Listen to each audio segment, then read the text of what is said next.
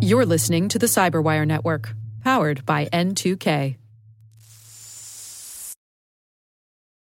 This episode is brought to you by Shopify. Whether you're selling a little or a lot, Shopify helps you do your thing, however you cha-ching. From the launch your online shop stage, all the way to the we just hit 1 million orders stage. No matter what stage you're in, Shopify's there to help you grow. Sign up for a $1 per month trial period at shopify.com/special offer, all lowercase.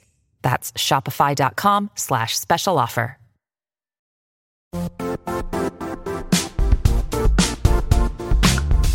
The IT world used to be simpler. You only had to secure and manage environments that you controlled. Then came new technologies and new ways to work. Now, employees, apps, and networks are everywhere. This means poor visibility, security gaps, and added risk.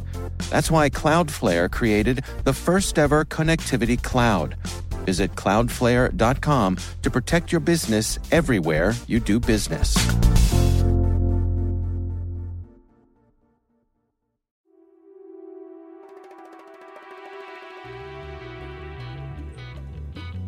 Hi, and welcome to Spycast.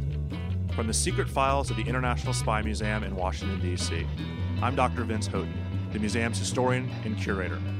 Every week, the museum brings you interesting conversations with authors, scholars, and practitioners who live in the world of global espionage. Join us as we take a closer look at the secret world of intelligence. We'd like to thank our friends at Movement Watches and ZipRecruiter for their continued support of Spycast. I'll tell you more about these great companies later, but first, let's meet our guests. So we're joined today by Sven Hughes, who throughout his military and civilian career has been an outspoken advocate for soft power techniques to create behavioral change. He was formerly a reserve officer within the British military intelligence, psychological operations, and UK Special Forces. He's also a qualified high-risk bodyguard and surveillance operative. He subsequently worked for 6 months as a consultant to the International Security Assistance Force in Afghanistan within the Psychological Operations Cell. He has worked as a civilian within strategic communications sector for 2 decades. He is the founder of 2 strategic communication companies, one for commercial clients, Verbalization Limited, and one for defense clients, NGOs, and charities, Global Influence. These 2 companies have been responsible for target audience analysis and intervention campaigns on behalf of prime ministers, presidents, royal households, militaries, government departments, and commercial clients in over 120 countries. He is recently responsible for producing, quote, the most successful counter-radicalization campaign in history with a 2 billion media reach for the FATE charity network, which is Families Against Terrorism and Extremism, as well as the award-winning Not Another Brother counter-extremism campaign against ISIS, which I'm definitely going to ask you about. This is probably really interesting. He's a regular international speaker on the future of strategic communications to audiences including British Special Forces, the Joint Services Command and Staff, Joint Forces Headquarters, the House of Lords, and he's also contributed a PR rollout for what's called Fishability UK. And the reason I'm bringing this up is it's a really cool charity supporting military veterans with PTSD, as well as an online branding and presence for the Black and White Association, which is legacy support for 15 UK PSYOPs group. He's the author of the new book, Verbalization, The Power of Words to Drive Change. Welcome, Sven, and thank you for taking the time to talk to us here on Spycast. Good morning, Vince. So I want to ask you, where did the idea for this book come from? Because I think it's outside of kind of the range of what we normally do here on Spycast, but when I started reading it, I'm like, this really makes a lot of sense for what we talk about here on a day-to-day basis. So can you talk a little bit about where the book came from and kind of broadly, bottom line up front, how does it apply to us? Okay, well, where it came from was a very specific instance that happened to me when I was a civilian consultant in Afghanistan for ISAF, for International Security Assistance Force in southern Afghanistan. I was in a trench. I was supporting the troops with media support and information support, and I was in a trench while hostile activity was taking place around me. And at the bottom of the trench floor were these little blue triangles on the ground. And as I picked one up, someone was talking to me in the trench, and we worked out that they were arrowheads from Alexander the Great, which sort of struck me that we hadn't really made much progress in Afghanistan since 330 BC, when Alexander the Great was taking on Persia. So really at that point, it was a very conscious decision that I made to try and do something about that. Accepting that our messaging strategy in conflict environments isn't working is one thing, then trying to find the solution to that is completely different. And that's taken really a sort of 10 to 15 year period to develop a new methodology, a new technique, to better understand any audience so as to better talk to them, to more effectively talk to them to affect their behavior. And in a peacekeeping context or in a stability context, in a defense context, that can be a very significant factor in achieving peace. And maybe the most significant factor. I mean, I think that people are slowly beginning to realize, it should have been a long time ago, that we can't just blast our way to victory in these countries. Your countrymen, the British, tried this in the 19th century. The Soviets tried it in the 1980s. We've now tried it for the longest war in American history. And the more we kill, we're very good at that. But the more we kill, the more we realize that that's not the solution, or at least it's not all the solution. You certainly can't change someone's mind if you've shot them in the head. So we can start there and agree that obviously it is certainly more morally acceptable to take this route, but often it's more effective. Now, that's not to say it has to be some sort of peacenik agenda. It can actually be quite a robust process as well. You can stand for dialogue over division, and you can try and bring communities together, try and increase empathy and understanding, and that's the first and should always be the first way into this problem. The second thing, though, is if the enemy, or if the other side, the oppositional force, is still unwilling to negotiate, is still unwilling to enter dialogue, is still unwilling to consider peace for whatever reason they may have, if it's religious or sociological or whatever else it may be, then you may need to weaponize words. And then it's a matter of actually more aggressively almost using the weapon system of language almost as a kinetic teeth arms capability. So it should be both for peacekeeping and enfranchising communities into dialogue, but also there is a robust dimension to it which we need to be aware of as well. So this sounds a lot, I know it's not because I've read the book, but this sounds a lot like the old-fashioned, for us, the Vietnam era, when the hearts and minds that failed so miserably in the war in Vietnam. What do we have now that the people who are running that war don't? Like, what more do we know? And this might be a really long answer, but let's break it down a little. More do we know about the ways of winning hearts and minds that can be more effective today than it was in the 70s or even 10 years ago? Well, I think there are actually very good examples from the past where Hearts and Minds has been extremely successful, or at least, should I say, the systematic process of understanding an audience and then engaging them with the right language. So if you look back in the Second World War to the Political Warfare Executive, there were people like Sefton Delmer working in 1942 that was doing some extraordinary stuff with the radio station called Gustav Siegfried I, which was sort of broadcasting into Germany and into the training camps of Germany, officers and so forth, and undermining them from within. There's been some tremendous work right the way back since Genghis Khan and Roman times. I mean, using rumor and using speculation. The Taliban have been extremely good at using this. Daesh has been extremely good at using this. So I think even though perhaps in Vietnam, yes, mistakes were made, I wouldn't use that as the example to sort of right. to dismiss it all as an effective way to communicate. Why is it exciting now, or at least exciting for me in terms of there being the technology now that very much suits the verbal as distinct from the visual? So because of the internet and the power of the internet and social media, which is essentially a text-based medium, and also texting between telephones and mobile phones, obviously that is very suitable for effective language usage and understanding the way in which people talk using those technologies can inform a better way to talk to either individual groups and cohorts or to mass audiences. Yeah, so there's a couple things I want to deconstruct from that. You talked about text-based communication. In your book, you have some statistics that kind of hit me over the head, that people who live in the city, which we do here in Washington, are hit with over 5,000 visual messages a day, just whether it's advertising or other things like that. And then if you wanted to watch just what was uploaded onto YouTube in a 24-hour period, it would take you 50 years. And so you're advocating, and correct me if I'm wrong, that reading text-based is the solution in many, or at least the process. I mean, and I'll let you answer that, but I want to add on to this. This idea of empathy seems to be first and foremost to dealing with the hearts and minds situation. And that, to me, is somewhat of a double-edged sword. One, it makes a whole lot of sense, right? You need to get in people's shoes to understand what makes them tick. But it's also something we're really bad at, particularly when we're dealing with forces in countries or opposition like ISIS or like the Taliban, where we see ourselves as so dramatically different than they are. And, we talk about in the intelligence world about mirror imaging and kind of treating other people the way we would react to certain situations. This is almost kind of the reverse of that, trying to put ourselves in the mindset of an ISIS soldier or that seems incredibly difficult to do.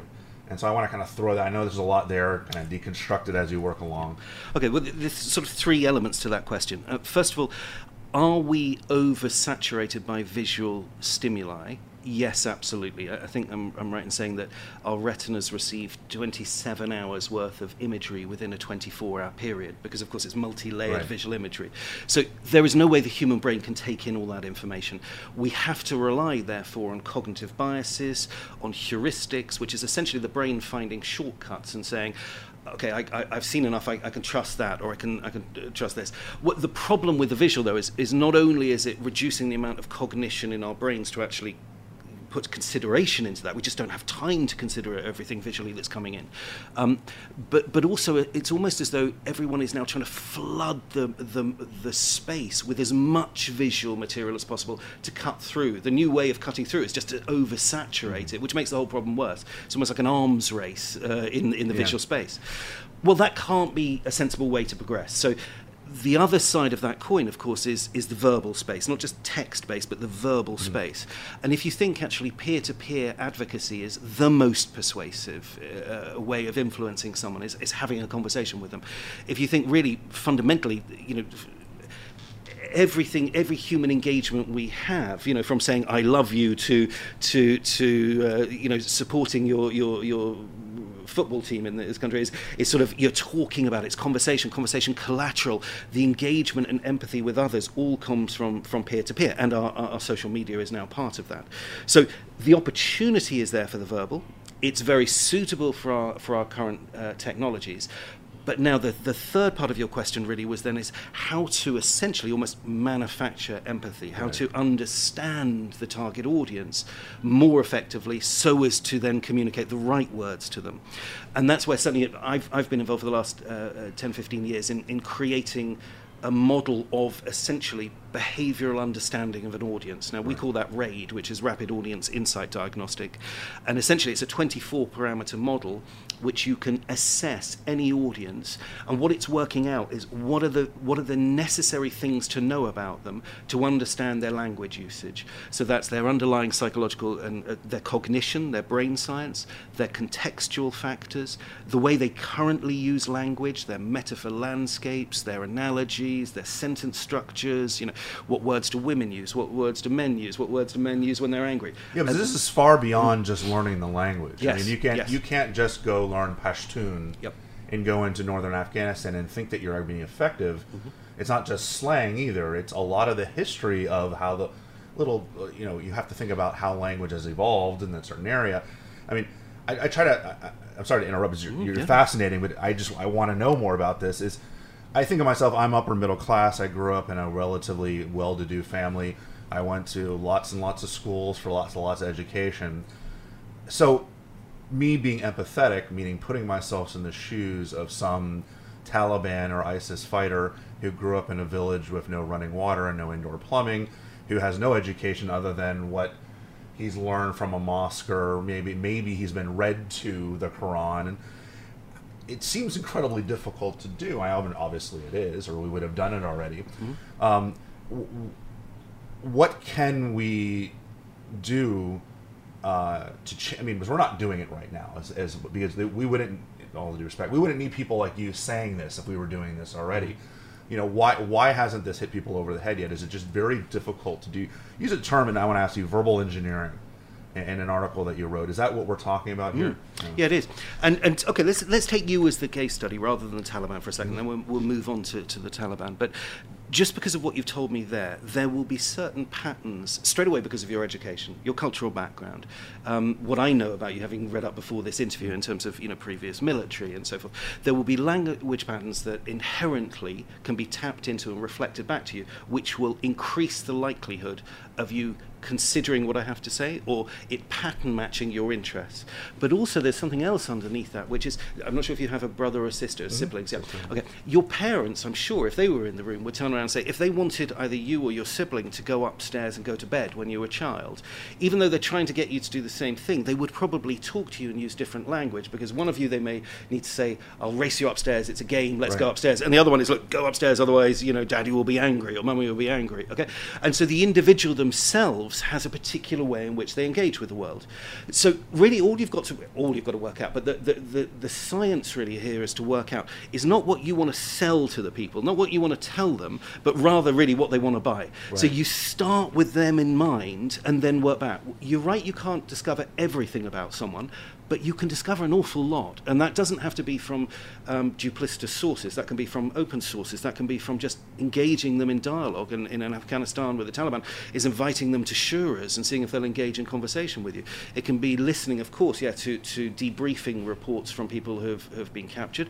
But it also can be listening to the radio stations that they're promoting or whatever it may be. There will be linguistic traits. There are religious linguistic traits. There are cultural linguistic traits. We just have to take the time and the effort to understand them. And it goes back to what you're saying is that you can't get to their hearts and minds if you put a hole through their mind. I mean, there's always time later on if you need to shoot somebody in the head. That's the ultimate sanction, of course. But I mean, but hopefully, and I would like to think, and certainly from the evidence assessed based on the evidence that I've seen in the work that we've done, the need to go kinetic can be very significantly reduced if you actually take the time. And we're not talking about huge financial investment. If you think the cost of the US or the British military for each fighter plane that they buy, is into the hundreds of millions, if not, I don't know the exact figure. But you're talking about here, really, it's actually quite primitive means by which to listen to people, to talk to people, to take the time to understand them. Often in a conflict situation, you do actually have the time to do that. We've been in Afghanistan for many, many years. We've been in the Middle East for many years. We've been dealing with Russia for many years. We have the emerging, Chinese situation emerging for many years. It's not as though we couldn't have been deep listening to these audiences. We'll have more with Sven in a moment, but first, let me take a minute to tell you about Movement Watches. Movement Watches, this is spelled MVMT but pronounced movement, was founded on the belief that style shouldn't break the bank. The watchmaker's goal is to change the way consumers think about fashion by offering high-quality, minimalist products at revolutionary prices. With over 1 million watches sold to customers in over 160 countries around the world, Movement Watches has solidified itself as the world's fastest-growing watch company. Look, the story of this company's beginning, it's pretty amazing. And as someone who has worked to use word of mouth and social media to build SpyCast brand, I really took to their story. In 2013, two watch enthusiasts dropped out of college with the dream of reinventing the watch industry. Now, I'm not one to advocate this, stay in school, kids. But tired of big brand markups, the duo set out to create a direct-to-consumer model. Due to enormous fan support, they became the second highest crowd-funded fashion brand in 2013. Through the amazing engagement of their fans, they've established a growing community on social media, amassing over 1.5 million followers. And since 2013, they've really come far. The watches are absolutely gorgeous, and now we're talking both men's and women's watches. I told you this before, but when I went on their website to check out the watches, a huge argument broke out in my office about which one looked the best. And even though I eventually would choose a single watch, there were so many that I would love to have. And the great part is, if I want another one, I can afford it, because Movement watches start at just $95. At a department store, you're looking at $400 to $500 for a watch of this quality. Movement figured out that by selling online, they were able to cut out the middleman and retail markup, providing the best possible price. Classic design, quality construction, and stylized minimalism. And again, over 1 million watches sold in over 160 countries. So get 15% off today with free shipping and free returns by going to movementwatches.com/spycast. Look, the watch I have, really cool design. Seriously, I've been getting compliments ever since I put it on. A lot of, whoa, where'd that come from? So now's the time to step up your watch game. Go to mvmtwatches.com/spycast. That's movementwatches.com/spycast. Join the movement. Who's good at this? I mean, you talked about World War II era British information operations. I tend to think Russian hybrid war, they kind of know what they're doing a little bit better than we might. And is it really important to study others who have done this well? Yes, I mean, certainly, as I said, the political warfare executive and some of I can only speak for the British element that I've learned the history of. I haven't really looked internationally so much at the history, but certainly some of the political warfare executive work was absolutely spellbinding and is still sort of best in class. I think certainly Britain's role in the troubles of Ireland were very important in learning some of these lessons, where obviously it was imperative not to go kinetic, because essentially, this is part of our overall nation. I think there's a great deal that could be learned from the Israelis and the situation that they've faced. But obviously, the elephant in the room is Russia, and specifically perhaps Lavrov and a few other people who are very effective of using hybrid warfare as part of a bigger picture, alongside special forces on the one hand for kinetic teeth arms interventions, but also much more integrated with their politics and so forth. If you look at Crimea, not a shot was fired. I mean, that's an extraordinary information operations campaign on the one hand. Irrespective, we may not like the outcome, you still have to sort of raise your cap to the individuals who conducted that and managed to essentially take over a country without firing a shot. Well, the Russians like the outcome. Yeah, I mean, it's so we could learn a lot from that, and we have to catch up. I mean, it's not to say that there are pockets of people doing some excellent work in this field, and many of which we probably couldn't discuss on this podcast, but is there a general consensus in the military or within the private sector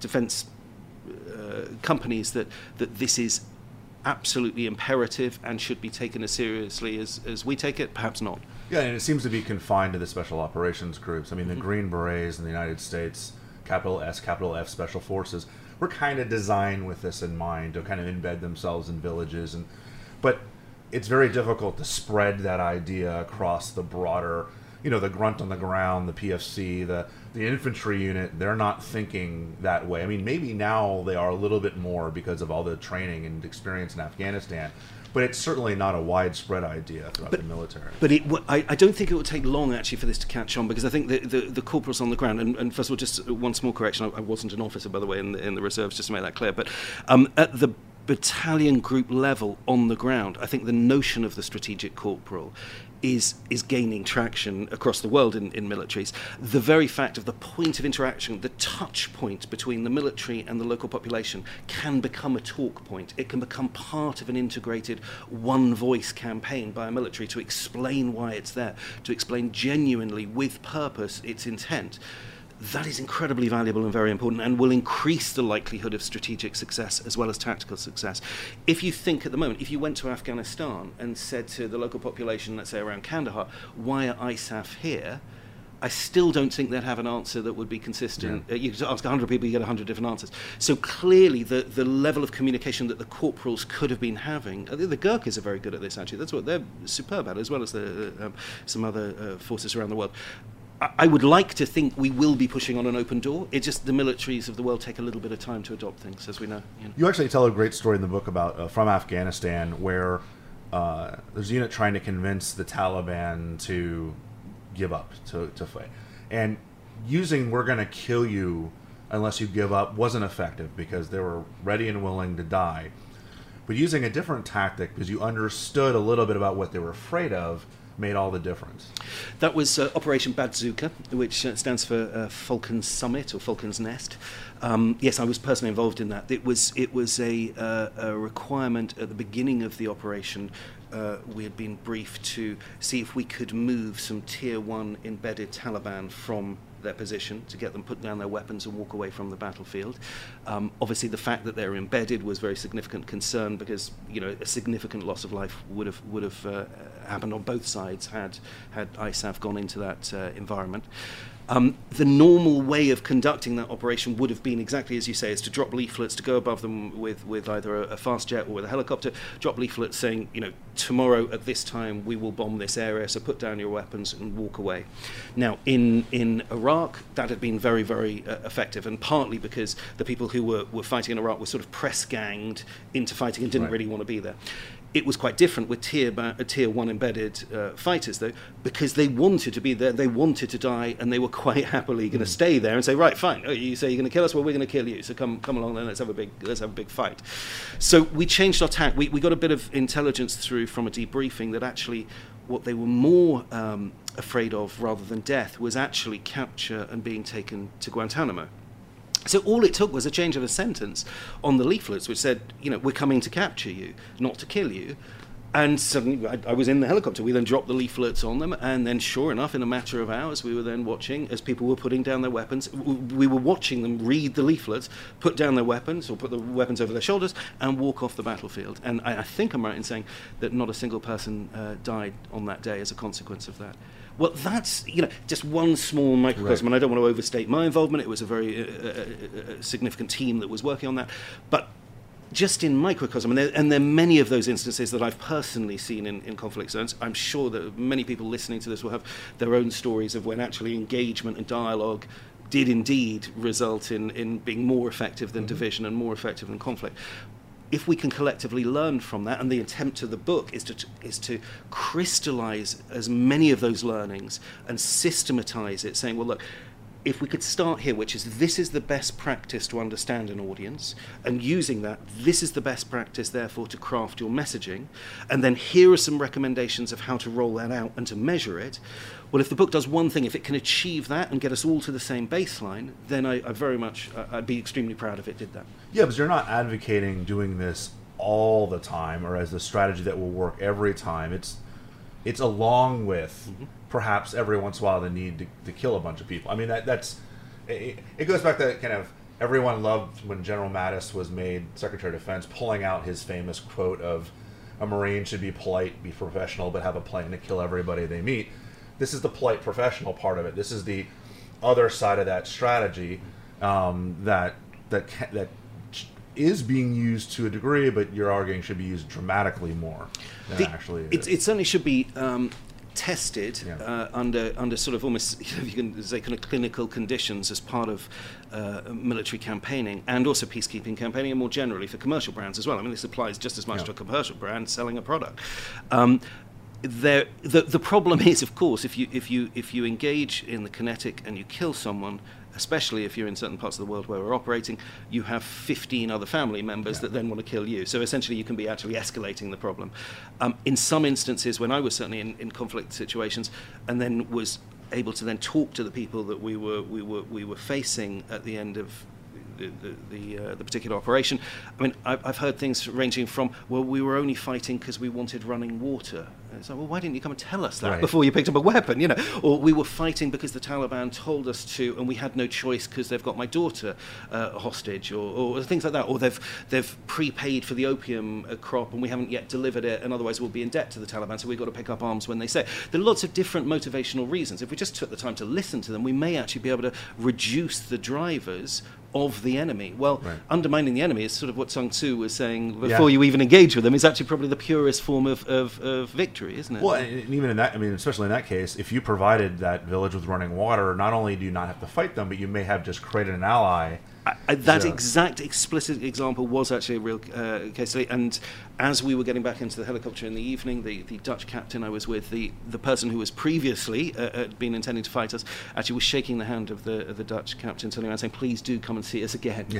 Which is just, you couldn't have imagined a sort of more overt example, again, of taking the time to at least try dialogue, at least. But if you're going to try it, do it in the most systematic way possible to increase the chances of its success. This isn't just chatting with people. This is a scientific way of making sure that everything you say matters and has the most effect it possibly can. That's right. Increasing resonance, increasing relevance, activating peer-to-peer networks, ensuring that they talk on the information that you're giving them, ensuring that it pattern matches their psychology and their cultural factors and linguistics. It sounds very simple. It is complicated. It's taken 10, 15 years to create the model.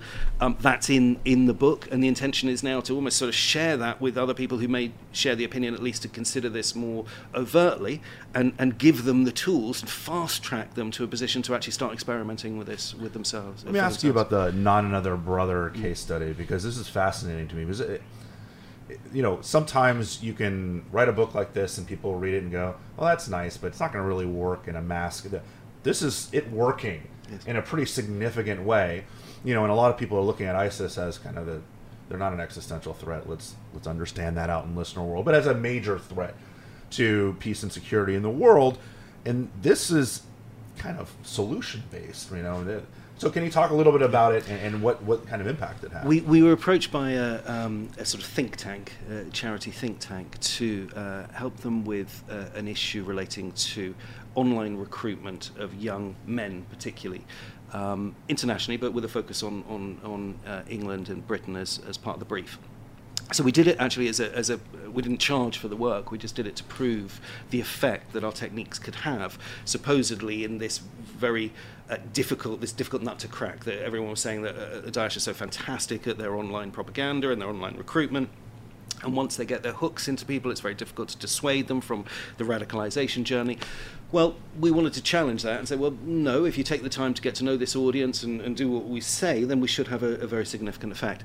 So what we did is spend the first 6 weeks just listening to Daesh and observing them, deep listening to them online, the way in which they were using language, the way in which the audience was responding to that language, the way in which they were recruiting people and moving them up a pipeline of language as they kind of radicalized them through the pipeline.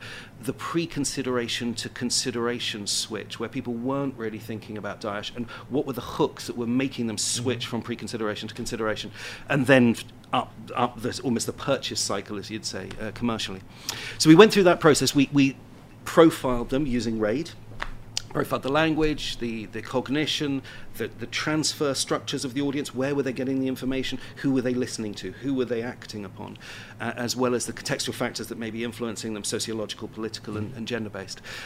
Once we had that, we then created a viral video, an intervention that we would seed online as if it was coming from Daesh. So we would essentially have people click onto it on the expectation that what they were going to watch was a Daesh recruitment film. And we released it anonymously on the internet. We filmed it in the style of a Daesh film. We used a narrative of two brothers talking, one who's gone to Syria and sort of reading a letter that his brother put in his pocket. And you can watch it online, Not Another Brother, to watch the video. So the results are absolutely extraordinary. We sort of infiltrated and influenced known recruiting networks online. I think, first of all, the media impressions, there are different ways to KPI this, to key performance indicator it. In terms of media impressions, for a little free viral, it had 500 million media impressions within 7 days. Wow. It went global like that, but that's just scale and that's reach. That's not necessarily the most, it's impressive, but it's not the most indicative of its effect. What was very interesting to see was the degree to which, first of all, the Daesh online community, who were the recruiters, were so hostile to the video and were trying to slam it down because it was obviously having an effect on their audience. So the hostility, and they were sort of revealing their networks, which was remarkable. So they suddenly were kind of, popping up people who hadn't been known as being actually essentially recruiters for Daesh. So that was useful in itself. Then the actual target audience itself, the people who were susceptible to this recruitment, we could watch their viewing of the video and which bits they were responding to. We would then track their language usage afterwards to see what they were saying afterwards, having watched it. There were emails coming into the website saying people were, suddenly it was like an epiphany to them that they were realizing they were using their brothers as weapons and stepping back. And we had some wonderful emails coming in from people who were former terrorists saying how it's resonated. So yes, it was a very small scale piece of work, but it had a staggering reach and effect, and has certainly been a template for us to use those same techniques in other ways going forward to support other charities. One of the things that I thought was very interesting, not only from your book, but from a lot of what this case study talks about, is this whole pattern of life analysis, because a lot of people who listen to this may know a little bit about traffic analysis, because it's kind of a key component to signals intelligence when you can't break the code necessarily, but even when you can, traffic analysis can tell you a whole lot. And so this is kind of a descendant of that, looking at people, and it can be potentially beneficial in predicting threats, everything from terrorism to state action. And then on the flip side of this, and this is one of my two-part questions with you for whatever reason, how do we stop from being predictable and becoming threats ourselves? Because what's good for them is good for us, or bad for them is bad for us, the same respect. Yes, I mean, pattern of life, essentially, listening or observing for patterns and clusters of behavior throughout the day. And that could be shopping behavior. That's why you have store cards. Or it could be accessing information behavior or online behavior and so forth. Absolutely is a vulnerability for the enemy, but also for us. In the same way as if you did counter-surveillance training, you never take the same route if you kind of train in military intelligence. However, the sheer power... Well, the problem is you've got truth shock, though, with pattern of life content quite often, which is the person who is asking you to find out the information often doesn't like what they hear, and the truth shock of the actual truth of what you're trying to tell them is too much for them to take on board. Now, this is where Harry Hinsley in the Second World War with Bletchley Park. There was someone who was doing a traffic analysis, essentially they couldn't decode Enigma at the time, so they couldn't decode. The German Morse communications, but this wonderful young man called Harry Hinsley at the age of 21 had started to see patterns in that information in relation to the way in which the German Navy was being moved around, and every time there was a kind of cluster and a pattern of this information, he would go to the Admiralty and say, I think that they're moving these ships, or I think you need to change your fleet plans for this area. But he wasn't listened to. Again, the truth shock of hearing this from a 21-year-old who was actually quite poor, and at the time it was quite a gradated sort of society in Britain at the time. They just didn't believe him, and he specifically had warned them about some movements off occupied Norway, and of course they didn't listen. The consequence was HMS Glorious got sunk with its two escorts, and 1,500 British lives were lost. From that moment, the Admiralty started taking it seriously. Right. Yeah. Too a little late, but hey. Yeah, and that's often the way it goes with clients. So even if you have pattern of life, which is a tremendous asset and something we use, of course we do, it's communicating still to your client, whoever that may be, if it's governmental or commercial, that you can ascertain and deduce a significant amount of usable intelligence from that. There's still a step to go there. It's still sort of a Cinderella intelligence function. I hope the enemy is having the same problem of communicating to their commanders that it's such usable intelligence, because then, however predictable we are, they're going to still face the same problems, which no one's listening. It seems like, even forget intelligence collection, but even with like the Not Another Brother campaign, understanding these people and being empathetic to them and understanding how they go through life and what their triggers are and other things like that.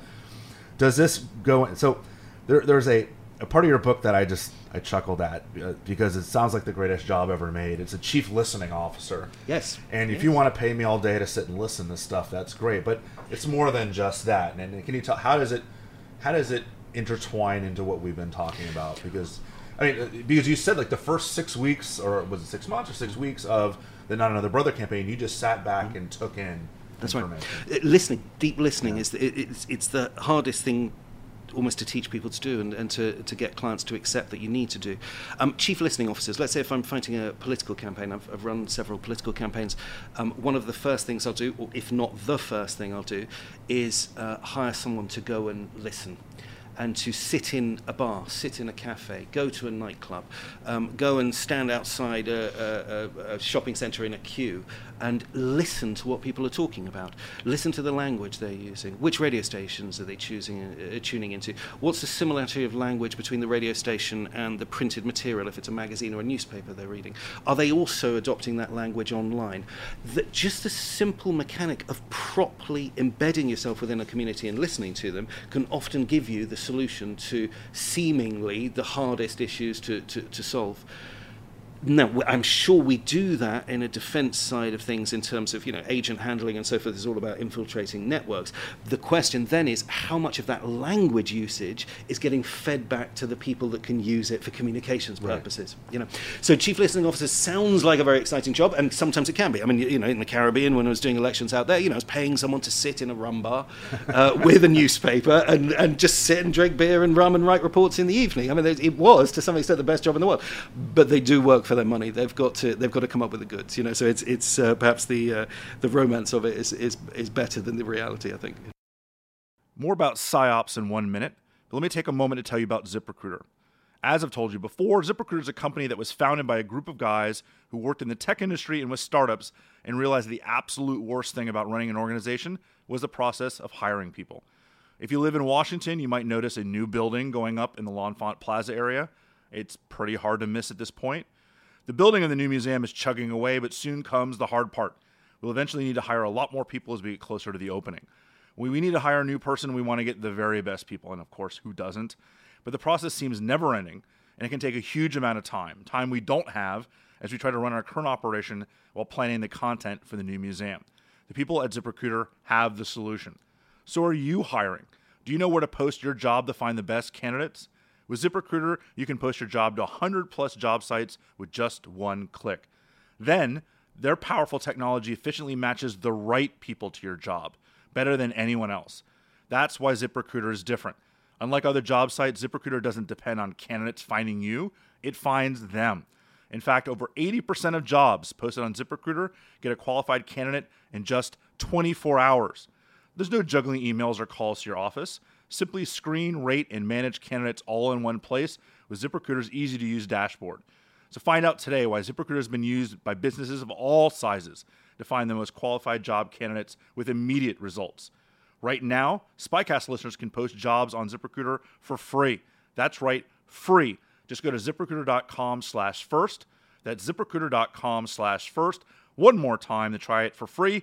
Go to ZipRecruiter.com/first. So you use a lot of words like science of empathy and persuasion, and there's obviously the verbal engineering, a lot of science and technology verbiage here.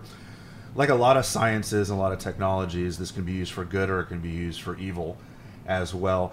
And how much from the last, let's say 2016, just pick a random year, where it seems like language was weaponized, not just by the Russians, who are the culprits, obviously, with the information operations and their active measures, but even within the United States and now in Europe, and with the Brexit vote, and with the vote in the election of 2016, where words can make a pretty dramatic difference for and psychological operations ran here in the United States and in Europe and around the world, where what you're talking about is kind of being used against us in many respects. And we need to watch out for that.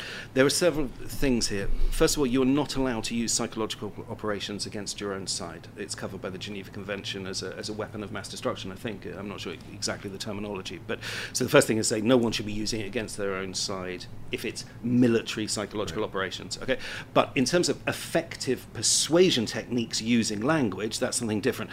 Yes, completely that's used in politics. Yes, absolutely. It's used by the church. It's used by car salesmen. It's used by insurance salespeople. Yeah? It's been going since the beginning of rhetoric back in the times of the Greeks.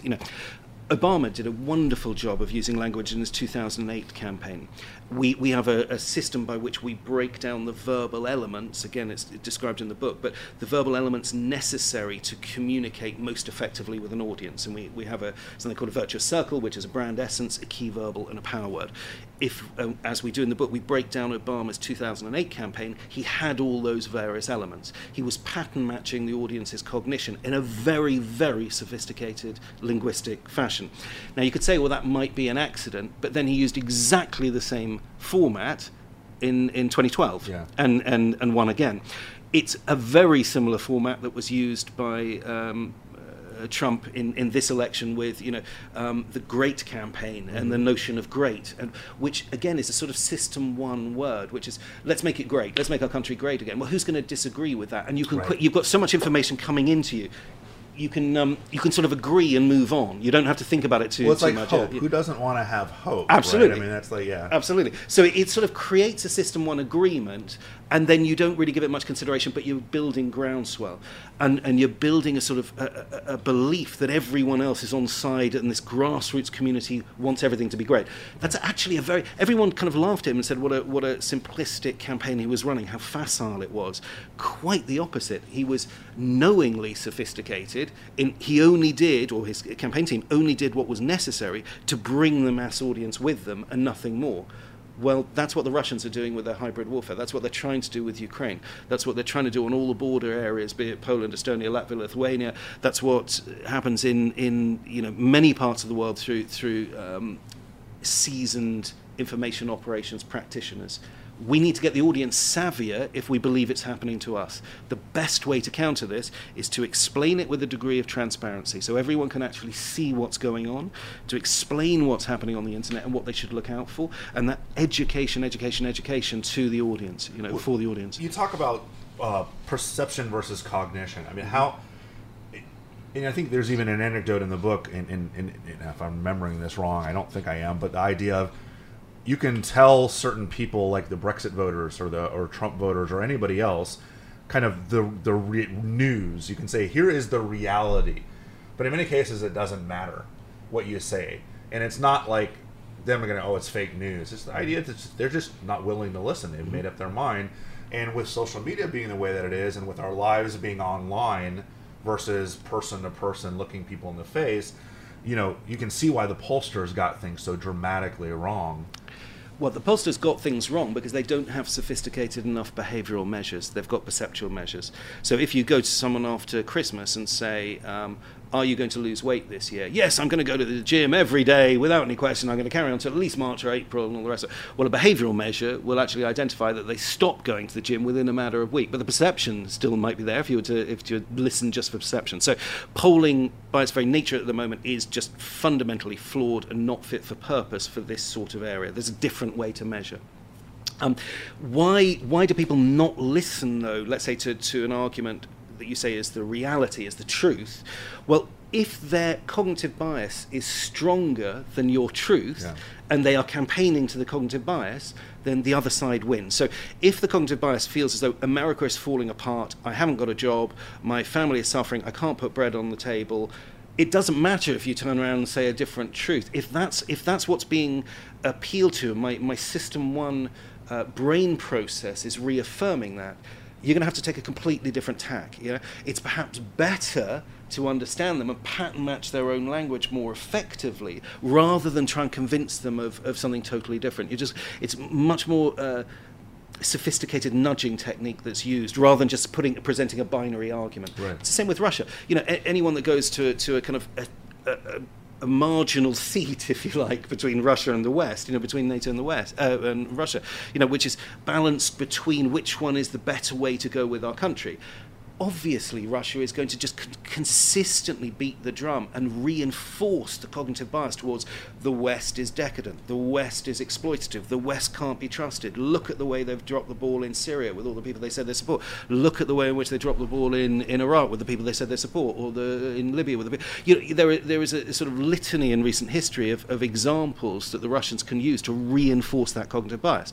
So to come in with any notion of turning around and saying, no, we're not, we're absolutely fine, you can trust us, is never going to work. Right. We've got to think of a much more sophisticated way into the problem, and that means going and listening to the audience, really understanding them, and then effectively pattern matching them with something credible, timely, and still moving them in the right strategic direction you want them to go, but just doing it in a mature, sensible way. Right.